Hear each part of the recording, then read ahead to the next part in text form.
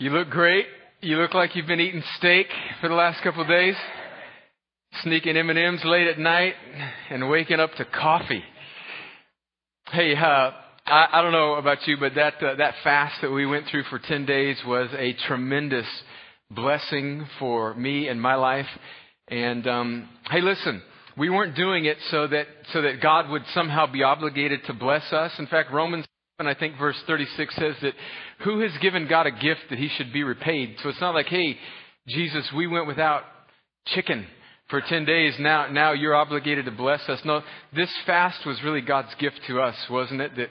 That we should, as that song says, yearn more for Jesus and for his ways. So I'm thankful for what happened yesterday with the women, what happened these past 2 weeks with our church. Some of us are continuing this fast in some capacity.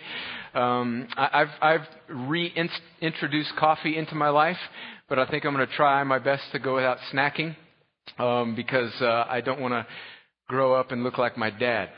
But, oh, I was terrible. I'm sorry, I shouldn't have said that. Sorry. Actually, my dad has lost a lot of weight recently. A lot of weight. He lost 150 pounds recently, and he likes to say that he lost a sophomore. And so, anyway, I'm getting off track. Hey, if you have a Bible, and I hope you do, open it to Colossians chapter 1. That's where we are today. We're in our third week of a series of messages in the book of Colossians. And if you are here for the first time, you can go to our website and pick up the last two messages, or you can catch the CDs. They're free. We want to give as much away here for free at Crosspoint. We want to reduce any obstacles to accessing God's truth. And so pick up a CD. You can go to our website under our resources tab, and you can listen to the messages or download the podcast. Also, we put all of our notes that we have for our sermons on the website by Monday afternoon. And we've been working our way through this beautiful letter of Colossians. We're doing this sermon series through this spring and into the summer. And we have creatively entitled this message series Colossians. And that was a joke, by the way. And here's the point. Here's why we're doing Colossians. There's this beautiful overriding theme in this letter that Paul writes to these people. And this theme is that Christ is sufficient and he's supreme.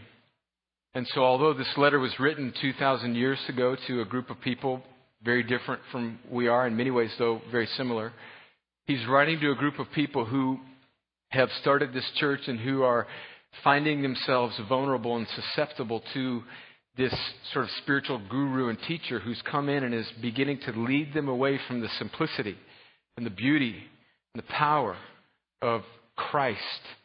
I think the theme of Colossians, if I could sum it up with one verse, would be in Colossians chapter 3, verse 11, where it says that Christ is all and in all. And so there can be sort of an intimidating super spirituality that comes along with faith and Christianity, and I think that's very, very harmful. And so what we want to do is engage the simplicity, the depth. Now, there's an amazing depth to Christ in the Scriptures, but there's a beautiful, raw, organic simplicity that everybody in this room is capable of grabbing a hold of and allowing it to transform your life. And so we have been in Colossians. We're going to work our way through it. And today we're going to settle on Paul's prayer for the Colossians. And really, I think we're only going to cover probably 3 verses 9, 10, and 11. And the way that this is laid out today, Paul, the Apostle Paul, who writes this letter, is really a very enjoyable writer to preach from because he is very logical and he just sort of lays out almost like a chain his thinking. And so we're going to take his thinking as it is. I don't really have any points today. I just have one overarching point that I want to make about how God wants to draw us in to his ways and his will. And then hopefully, Lord willing, we will spend some time at the end of this, not just ending the sermon and then singing a song and leaving, but that we will do what this scripture is calling us to do. That we would pray and that we would ask God to fill us with the knowledge of his will. So here's what I'm going to do. I'm going to pray right now, and I'm going to ask God to give us wisdom. Don't just pray with me, or don't just listen to me pray, but pray with me And we're going to pray for other churches in our area. We are a incredibly small drop in the bucket of this beautiful thing called the body of Christ worldwide. And we're connected to other people even in our valley who are gathered together right now in many different forms and varieties and styles and customs and traditions, but who all believe in Jesus and are wanting to worship Jesus today. We need 1,000 different types of churches that are faithful to the Scriptures and faithful to the gospel, that do it a little bit differently in their methodology, but whose heart and passion for Jesus is the same. And so we're connected to those folks. And so as we open up the Scriptures today, it's very easy to get proud and arrogant and insecure as a young church and think that you have arrived and are doing it better than other people. We're not.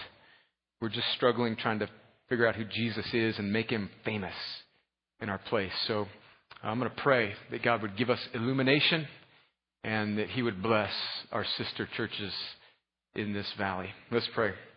Lord, thank you so much for the freedom to worship you, our comfort. These seats are wooden and hard and built for elementary age kids, but they are, in comparison to what other Christians are sitting on right now around the world worshiping you, they are incredibly comfortable. Lord, we do pray for Haiti again, and we pray, Lord, that you would let the church rise from the ashes and that you would bring beauty from those ashes and that the gospel would find an open door and open hearts. And that somehow in your providence and in your goodness, you would work this for the good of your people. God, we pray that now as we open up your Scriptures, that you would give us a simple wisdom, a biblical, organic, beautiful, rugged picture and view of who Jesus is and what he's done for us. Our desire today is not to get through a service or to preach a helpful sermon. In fact, God, I have nothing in me that wants to be pragmatic or functional before we are prophetic and revelational of who Jesus is. So God, this is not today, these words that you've given us are not so that we can live a more functional, comfortable American life, but they're given so that we would see who Jesus is and that he would draw us into this life and that we would give ourselves away for the gospel and your kingdom and your mission. So God, let us come to the Scriptures with that type of humility and expectation. And Lord, we pray for our sister churches in this Chattahoochee Valley especially. I pray for my friend Jeff Murphy and the church that he started last year. I believe today is their 1-year anniversary. My church, I pray that you would bless those good folks. I pray for St. Andrew's Presbyterian and Bill Douglas and how generous they have been to us in letting us use their facility several times. I pray for them. I pray for my dear friend and brother Marlon Scott, who's pastoring Emmanuel Christian Community Church. Bless him and his church as they spread a passion for the gospel in the African American community in our city. And God, I pray, as we pray for the African American community, I pray that you would give us a heart for diversity and people not like us. I pray for my dear friend, Keith Cowart and Christ Community Church. And I'm so thankful for his friendship, for the kindness that they have shown me over these past few years. I pray for Evangel Temple, Assembly of God, that church that I served at for several years and love very much. As they search for a new pastor, God, would you bring the right man to them? And would you bless that body of believers who is very near and dear to my heart and my wife's heart? God, I pray for the Baptist churches and the Presbyterian churches, the Episcopalians, the Lutherans, the Pentecostals, all of the different various stripes that name Christ in our area. Would you fill each of these pastors that I mentioned with a passion not for church growth and numbers, but a passion for the person and work of Jesus and making him clearly known in our area, because Columbus and this valley does not need helpful messages to have a better Tuesday. We need Jesus. And we need men who are burning with a passion to preach his gospel. And so would you help me do the same? Thank you, Lord, that you draw straight lines with crooked sticks, because I'm a crooked stick. And now, open up our hearts. Let the Spirit of God flow through this place today and give us great joy as we see Jesus. And I pray it in His name. Amen. Amen. All right, let's go. Colossians chapter 1. We're going to settle down on verses 9, 10, and 11 today, but I'm going to read back from the beginning of the chapter to help us get a flavor for where we are, to catch us up a bit. By the way, I'm trying to memorize the book of Colossians, and I'm not off to the greatest start in the world. And so I'm throwing down the gauntlet. By the end of this month, which I guess is next Sunday, I want to have the first chapter memorized. And if I don't have the first chapter memorized, and if I'm not able to give it to you next Sunday, I want you to hiss and boo and throw stuff at me from the audience, please. Actually, don't, because then we'd have to clean it up. But all right, let's go. Paul, an apostle of Christ Jesus by the will of God, and Timothy, our brother, to the saints and faithful brothers in Christ at Colossae, grace to you and peace from God, our Father. We always thank God, the Father of our Lord Jesus Christ, when we pray for you, since we heard of your faith in Christ Jesus and of the love that you have for all the saints, because of the hope laid up for you in heaven. Remember how we talked a couple weeks ago about how these people were freed to live a life of faith and love and good works in these 80 years, because their hope was not in these 80 years. It was in heaven. So they were released. Their hands were not gripped with a white-knuckled death grip to the things of this earth. And boy, that's difficult for us as Americans, because life here on earth is very comfortable for us. And so he says, you have this hope laid up for you in heaven. Of this you have heard before in the word of truth, the gospel, which has come to you, as indeed in the whole world it is bearing fruit and growing, as it also does among you, since the day you heard it and understood the grace of God in truth. Just as you learned it from Epaphras, our beloved servant, fellow servant. Remember, Epaphras was this young man who heard the gospel when Paul was planting a church in Ephesus. Paul never visited the city of Colossae. He didn't plant this church like he did many of the other churches that he writes letters to in the New Testament. But he was in Ephesus, and he was preaching, and a great revival broke out, and it turned the city upside down. The whole economic situation in the city was affected because of Paul's preaching, and they were burning their idols, and people were going crazy, and there was a riot. And one of the young men who was converted during Paul's ministry in Ephesus was this young man named Epaphras, who was from the city of Colossae, who then, after Paul's 2 years in Ephesus, takes the gospel back to Colossae and plants a church, and now comes to Paul when he's in prison or house arrest in Rome at the end of his life, and tells him that there's some problems in the church that he planted. And so now the occasion is that Paul is writing a letter to these people that he's never really met, but through Epaphras he is responsible for, and telling them to center their heart and their affection on Jesus. And so Epaphras is an important guy. In fact, it should teach us a lesson. We never know what may happen when we do something for Jesus. Paul is preaching the gospel to a bunch of crazy Ephesians, and there's this guy who's there who then, a couple years later, takes the gospel back to his city, plants a church, and it becomes one of the churches that has a letter written to it in the New Testament. That ripple effect is spectacular. It's amazing and incredible. And obviously I'm more excited about it than you are.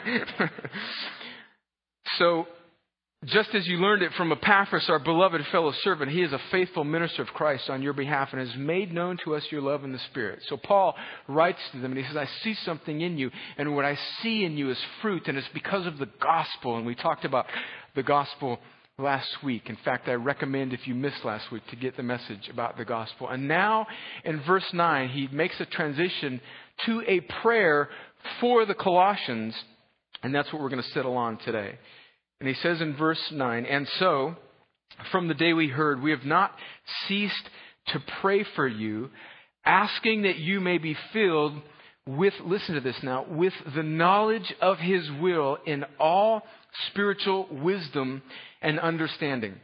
If there's one thing that I think I'm probably asked most, or is the question that is asked most by people in kind of the church culture in our church, is how do we find God's will for our lives? And Paul here in this prayer, I want you to see this because there's 3 little steps he takes, 3 things that are linked together. He talks to these Colossians and he says, I am praying for you that you would know the knowledge of His will, that you would be acquainted with this. Now, in America, in church culture in America, I think that this is one of the downsides of the way we do church.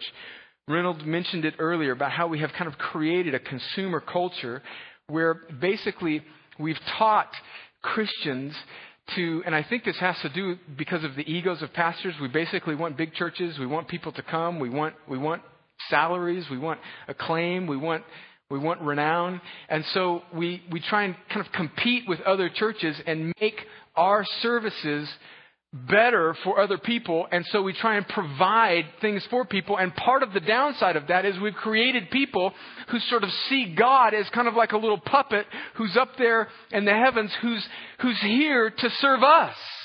And so this whole knowledge of the will of God for our lives, many of us approach it as if there's, some specific thing about like God wants you to do this, this, and this. And if I could just figure out the scriptures, then God will help me live a better life here and now. Now, of course, God is intimate. He knows the number of hairs on our head. The scriptures say in Matthew 6 and Matthew 10, Jesus said He knows when birds fall to the ground. So yes, there's a specific thing that God has for us, but the consumption and indulgence and obsession that we have with the will of God, I think, speaks to our complete selfishness in America today, because all we care about is whether or not we're supposed to take this job or that job or marry this person or that person. And it's incredibly, we live a life focused on our belly buttons, right? My little 4-year-old daughter, she's kind of broken the habit, but I've told you before, she has this, I used to suck my thumb, but she plays with her belly button.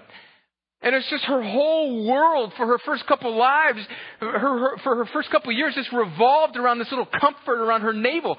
And she would fall asleep with her index finger in her belly button.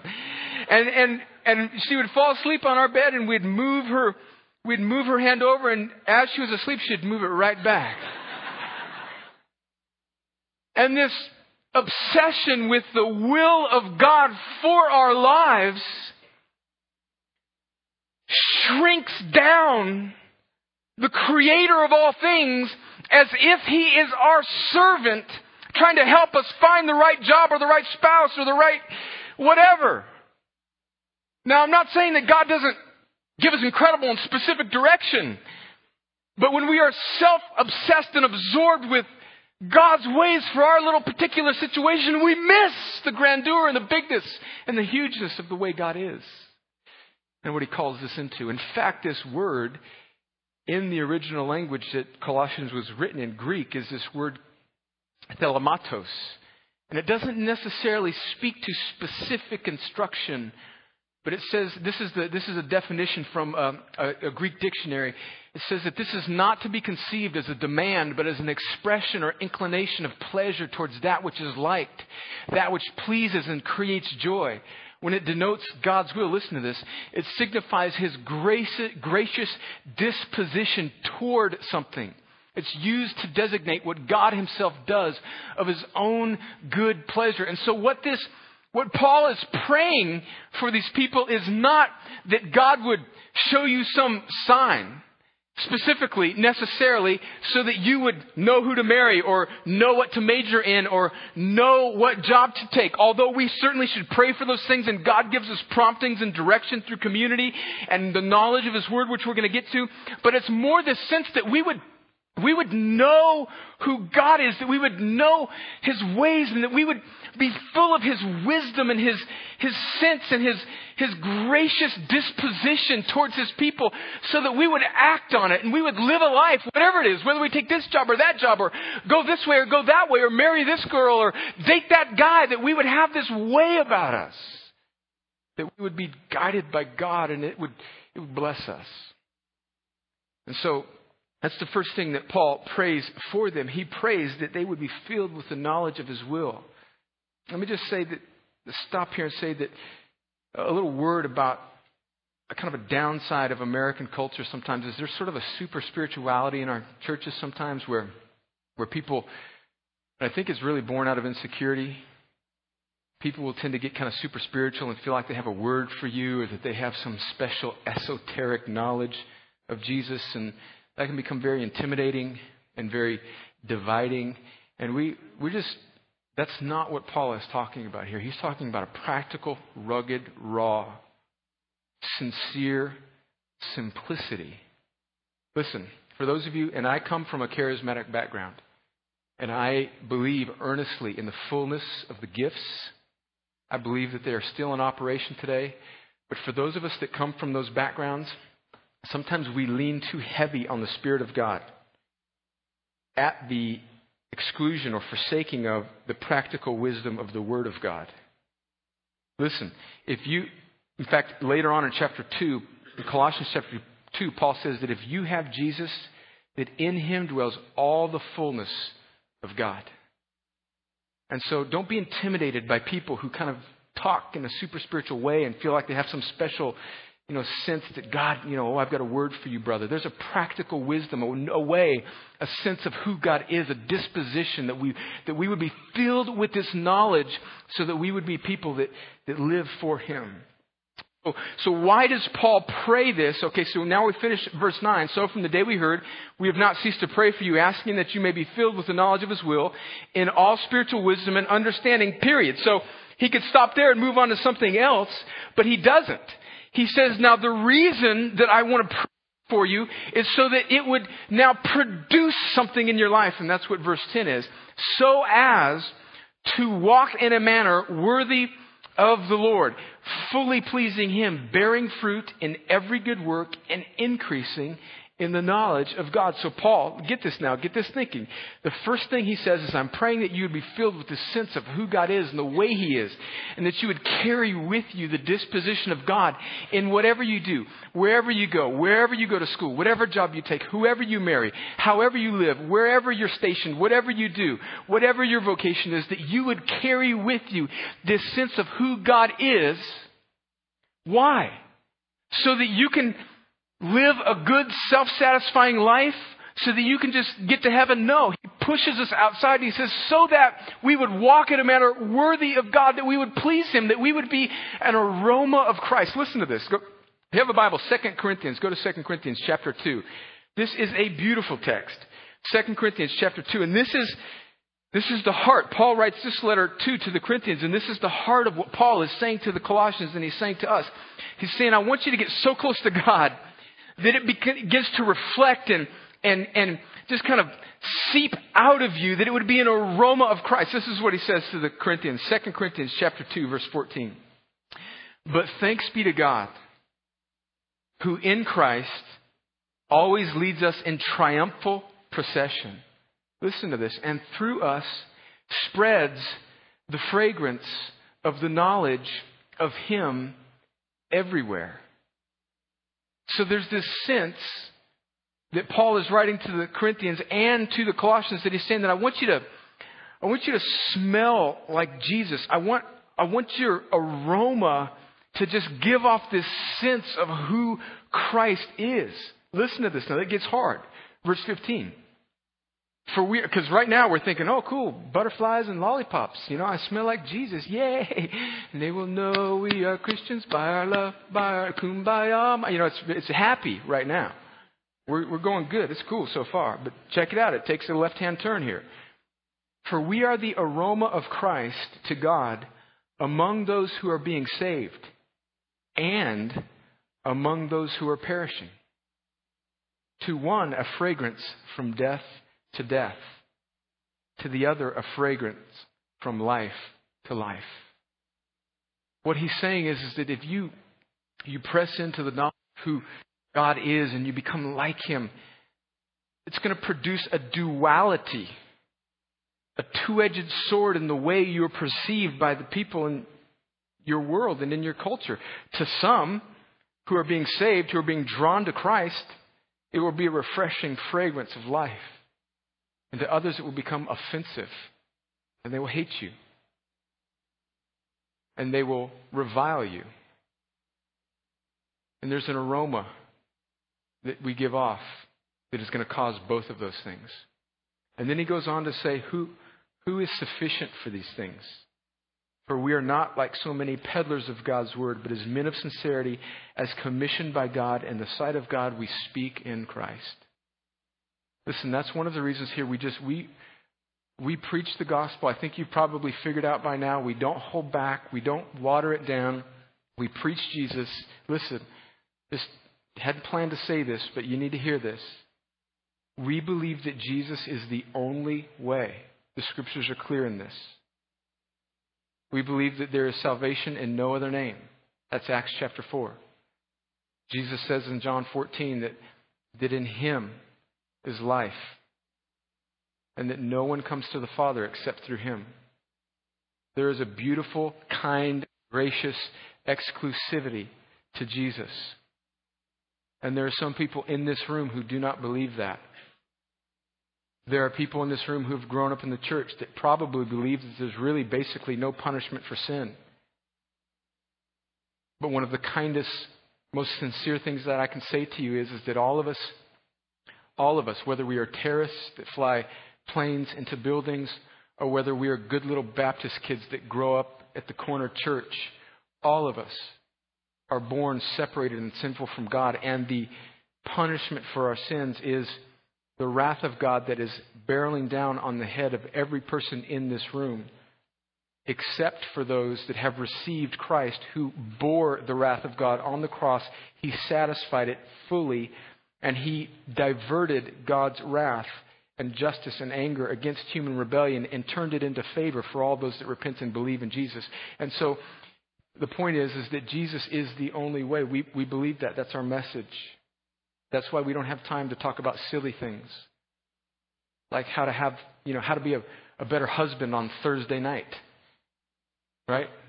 We want to preach Jesus. We want you to fall in love with Jesus, and from that you will be a better dad and a better husband. Humble yourself, serve Jesus, serve the King, give up your selfish desires, and that will make you into a better husband. That's why we don't preach about silly little sermon series on getting out of debt or all that stuff flows out of the fact that Jesus rescues us. And He is the only Redeemer and Savior. And that message, friends, is offensive. To some of you right now, you're being encouraged and you're being filled with grace and awe and wonder in who Christ is. And some of you probably, whether you're in this room or listening later on via the podcast, are being filled with angst and anger because you can't believe that I would be so exclusive. And you're living out what I just read. To some, it's the aroma of life. To others, it's the aroma of death. Let it be the aroma of life to you. And Paul says, live in this way so that you produce an aroma that people would see Christ in you.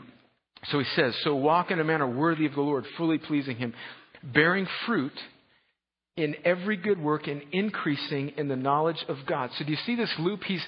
He's done a concentric circle here. Okay, he's made a logical loop. He says, I pray that you would increase in the knowledge of God's will, so that it would produce something in you. You would exude Jesus. It would bear fruit. It would do something for God's fame and His glory, that you'd be more like Him so that people would see you. And some people are going to see that and they're going to be encouraged and drawn to Christ. And some people are going to see that and they're going to be offended and pushed away from Christ. But that's not your doing, Christian. You don't water it down. You be sincere. You don't peddle God's word. You speak as a man sent from God or a woman sent from God. So he's saying, see the logical loop here. He's saying, pursue knowledge, and this will make you more like Jesus, which then gives you more knowledge. See, so pursue knowledge, reflect Christ, and then that makes you more knowledgeable so that you can reflect Christ. That makes you more knowledgeable. So I know I'm going all over the place, but it's really a loop. It's a loop. And so there's this sense that as we go after Christ and we become more like Christ and we learn and we grow and we go deeper into who Jesus is. And just a word here about, but how do you, that last phrase there, he says that we would increase in the knowledge of God. How do you do that? Let me just give you 3 words. And we can unpack this later, and we've done that before, but just 3 words. There's three important elements for us to increase in the knowledge of God is the Word. Listen to me now. God does not mature His people apart from the Scriptures. Okay? If you, and I don't want to beat you up. I mean, listen, I'm right there with you. I have been on staff at a church, professionally employed as a minister, and had a very anemic relationship with the Bible. And only by God's graciousness has He drawn me into a love for His Word. But you've got to have a relationship with the Bible, whatever it takes. Whatever it takes. The most important thing maybe you can do today is just, if you're not a regular digester and reader of God's Word, figure out a way, man. Figure out a way. Look, we know how to do stuff, right? Look, we know how to... Look, some of you got stuff TiVo'd and DVR'd. We know how to plan. Look, I know what you're going to be doing at 3 o'clock today. You're going to be ready, man. You have spread your day out so that you can watch the Jets play the Colts, or the Saints play the Vikings, or whatever. And I know you got 24 TiVo tonight. I know you do. And I got, pardon the interruption, set to be recorded at 5:30 every day this week. I'm back in the game, baby. Tony and Mike are back on my TV. The fast is over. Give it to me, Kornheiser and Wilbon. Look, we know how to plan. I know how to set aside my day. We know how to do this. But all of a sudden, when we come to God's Word, we just it's hard to understand. I know it's hard to understand. It is when you're first coming to it, because you're coming to it as a baby. But you know what was also hard to understand when you first heard it? English. English. But you keep coming to it. You keep coming to it. So Word, Spirit, and community, the Spirit, the Word of God comes to us through the Spirit of God. And God, through prayer and through us crying out to Him collectively as people and individually, He grows us.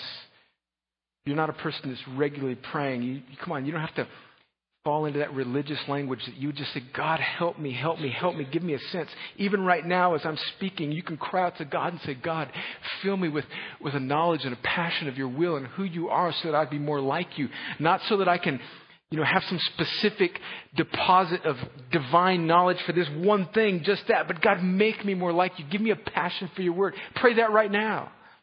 And then the third word, Spirit, community. Look, you've got to be connected to a group of people.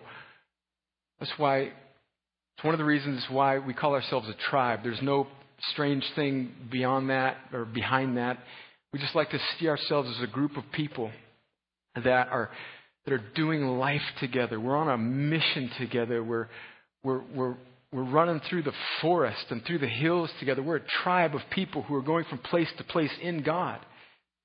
That's why we call ourselves a tribe. Somebody emailed me this week, and it's a really sweet young lady that's been coming to the church, and she was kind of like, what do you mean by when you say that? Like, am I going to get taken out back and put she didn't say this, but I can imagine her thinking this, put war paint on me or something, or some freaky cult thing. No, we just see ourselves as an organic group of people who are messed up. Listen, this church is jacked up. This church has got issues. We got problems. We got weird people. We got goofy people. We got selfish people. We got a jacked up pastor. We got stuff that we need to work on. We're a mess.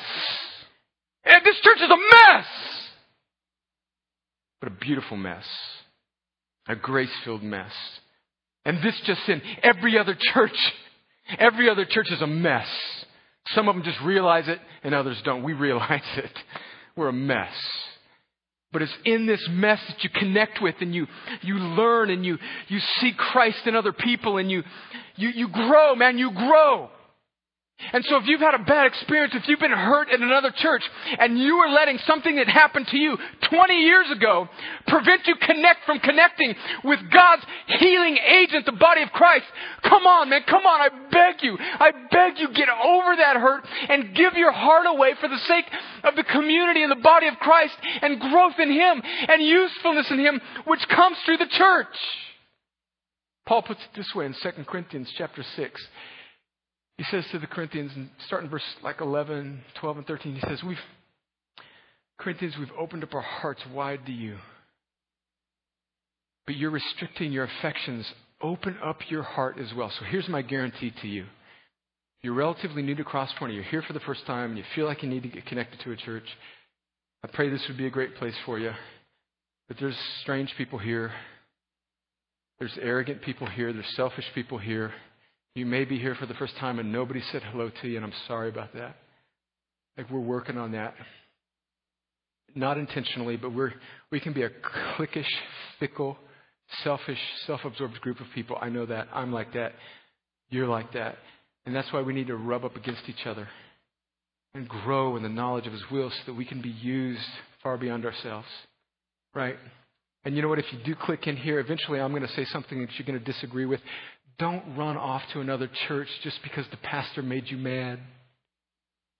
Come on, connect. Certainly there are times when you have to move for various reasons. I understand that. I'm not trying to run a Jedi mind trick on you.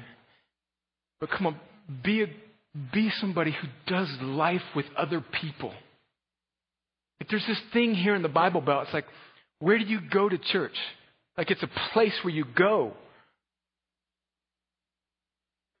Like, where do you go? Like I said, where do you go? I don't go to church.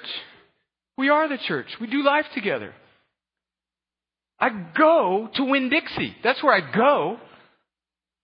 I go to the dry cleaners. I go to the Spectrum. I go to Piggly Wiggly. I go to the game. I don't go to church. We are the church, and we gather regularly for the exaltation of Christ and the encouragement of our souls and the spreading of a passion for Him. And that's what we're here to do, and that's what Paul is praying for these people. Okay, so let's end it up now. Verse 11. He says, go back to verse 9, pray that you be filled with the knowledge of His will and all spiritual wisdom and understanding, that you'd walk in a manner worthy of Him, that you'd please Him, that you'd bear fruit, and that you increase in the knowledge of God. And then he, in verse 11, prays this last little line for them, and it's full of power. And he says, may you be strengthened with all power, according to His glorious might. And so we could end it there, and we could be encouraged, and we could be charged up, and we could leave this place, and we could say, yeah, it's for us, not against us, and that He is, Paul is praying that we would be filled with power and glorious might. And if we were to go to Ephesians chapter 1 right now, we won't take the time to do it. But if we were to read from Ephesians chapter 1, verses 15 through 20, we would read about how this power is the power that Christ was resurrected from the grave with, that this power of the Godhead, this glorious might that is on our behalf, that God uses it to raise Jesus from the dead and is now ours as well. And so we could run out of here and we could say, yes, we don't have any worries because the Trinity is on our side, and so everything is going to go okay for us. Except for this last little clause on the end of this sentence. May you be strengthened with all power, according to His glorious might. Listen to this now. For all endurance and patience with joy. So may the power of the Trinity be yours, comma, so that you can take it on the chin and endure and live in a way with grace and perseverance and joy in this broken world that will jump on you and knock you down.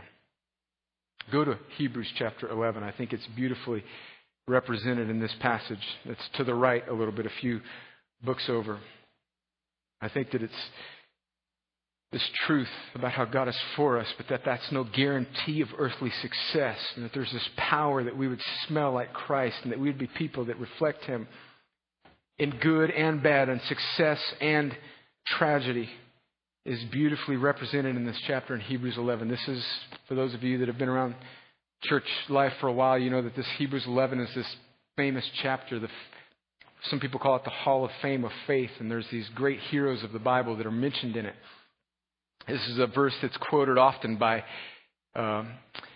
prosperity preachers on TBN who are whack and wrong in their theology, and I really caution you against listening to that stuff because it's dangerous, because it's a very poorly represented view of the Scriptures, that God is somehow obligated to give you success if you have faith here in these 80 years. Not so. But we read in the first chapter of Hebrews 11 about the great men of God like Abraham, who did these great things, and Enoch, who walked with God, and Moses, who through him, because of his faith, God parted the Red Sea. And then let's pick it up in verse 29. This is a courageous, this is an exciting, this is a power-filled, this is we're going to win this game portion of the Scriptures. But then all of a sudden it takes a left-hand turn. Check this out. Verse 29, Hebrews 11. By faith, the people crossed the Red Sea as if on dry land. But the Egyptians, when they attempted to do the same, were drowned. Yes, we won. Verse 30. By faith, the walls of Jericho fell down after they had been encircled for 7 days. That's recounting the story out of Joshua, right? Yes, we won that one too. By faith, Rahab the prostitute did not perish with those who were disobedient because she had given a friendly welcome to the spies. Again, a story out of Joshua. Yes, God gave us favor with one of their people and we snuck in and we won. Yes.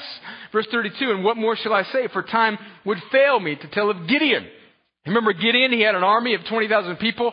God, in His providence, to show His power, whittled that army down from 20,000 down to 300. And Gideon still won. Yes, that's a victory. Gideon, yeah. Our first string tailback was out. The second string guy had a bad hamstring. They brought in the third string guy. He fumbled. The fourth string guy ran a touchdown. Yeah, Gideon, yeah. Barak, Samson, strong dude, breaking down the temple. Jeff. And David and Samuel and the prophets. Listen to this. Who through faith, listen to this. I mean, this is encouraging. Who through faith conquered kingdoms, enforced justice, obtained promises, stopped the mouths of lions, quenched the power of fire, escaped the edge of the sword, who were made strong out of weakness, became mighty in war and put foreign armies to flight. Right? So God, this is that first part of that prayer that God is praying for. Paul's praying for the Colossians for power with God's glorious might. Yes. Verse 35, first part of the sentence, women received back their dead by resurrection. Yes. And all of a sudden, it takes a sharp left-hand turn. And there's not even a preposition. There's not even like a conjunction. There's not even a but. And oh, by the way, this might also happen. It's with this resounding faith and victory. Women received back their dead by resurrection. Oh, and some were tortured, refusing to accept release so that they might rise again to a better life. Remember Gideon? These people were tortured. Verse 36, others suffered mocking and flogging and even chains and imprisonment. They were stoned. They were sawn in two. They were killed with the sword. They went about in skins of sheep and goats, destitute, afflicted, mistreated, of whom the world was not worthy, wandering about in deserts and mountains and in dens and caves of the earth. And all these, though commended through their faith, did not receive what was promised, since God had provided something better for us, that apart from us they should not be made perfect. Go to chapter 12. Now therefore, since we are surrounded by so great a cloud of witnesses, let us also lay aside every weight and the sin which clings so closely, and let us run with endurance the race that is set before us, looking to Jesus, the founder and perfecter of our faith, who for the joy that was set before Him endured the cross, despising the shame, and is seated at the right hand of the throne of God. So back now to Colossians chapter 1, verse 12. Paul says, may you be strengthened with all power, and if it be God's will for your life, may you be like Gideon, and may you send a foreign army to flight with 300 people, and may God do miraculous things through you. And may the aroma of Christ spread from your life in your success. Or, in God's providence, may you have trial after trial after trial after trial. And through that, may God strengthen you with His glorious might and give you endurance and patience for joy, so that even through your distress, God would be glorified and the aroma of Christ would spread through you. Whether you are empty or whether you are full, whether you are successful or whether you are a failure, that you and we, Crosspoint, would press into God in such a way that we would be so full of His will that God, the aroma of Christ, would exude from this place. And we would have endurance and joy. And so here's my call to us today. May we pray that prayer for ourselves. May we press into God. May we open ourselves up and say, Jesus, do whatever you will with us. May you grow us to a great church that has incredible impact. Or may you cause us to struggle, scratch and claw. But either way, with the aroma of Christ exude from us. Personally, God, would you cause my life to be full of success so that you would be glorified in me? Or God, if it be your providence, would you cause me to struggle well, so that the aroma of Christ would fill my life?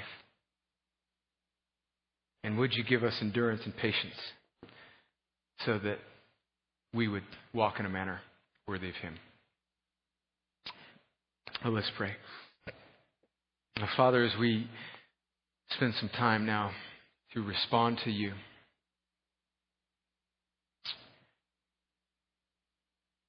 we confess that we have been duped much of our lives, most of us, by a pragmatic, functional view of you. Lord, that if we do this, then you're obligated to somehow bless us and that everything will be okay for us. And that the world will glorify Jesus because we got a job or we have some earthly success or whatever. And God, that may very well be the way that through us you want to spread a fragrance for Jesus in us. But Paul seems to expand it here in this prayer to the Colossians, and it's a prayer that I think we need to pray for ourselves.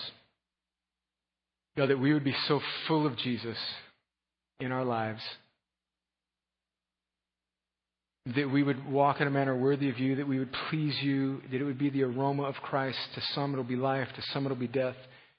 And that you would fill us with your might and your power so that we can endure whatever life brings us. Whether it's a bad report from a doctor, whether it's a wayward teenager, whether it's a difficult marriage. And God, even in those things, we show your glory by depending on you, by praying that you would change the hearts of these broken situations. And God, we believe that you will move on our behalf. But God, our prayer right now is for endurance and patience and joy. Because these 80 years that you may graciously give us are not all that there is to it. Paul is writing to the Colossians and he's saying, lift up your eyes. He is your glory and the lifter of your head. Don't live just for the here and now. Christ is better than the American dream. He is better than the corporate ladder. He is better than the house in the fancy neighborhood. He is better than the next car. He is better than that. And sometimes, for some people, He proves Himself better by making His aroma through your struggle point a world that's addicted to comfort to Jesus through your trial. So God, would you give us that perspective? Would you lift our eyes from coolness and hipness and comfort and stuff?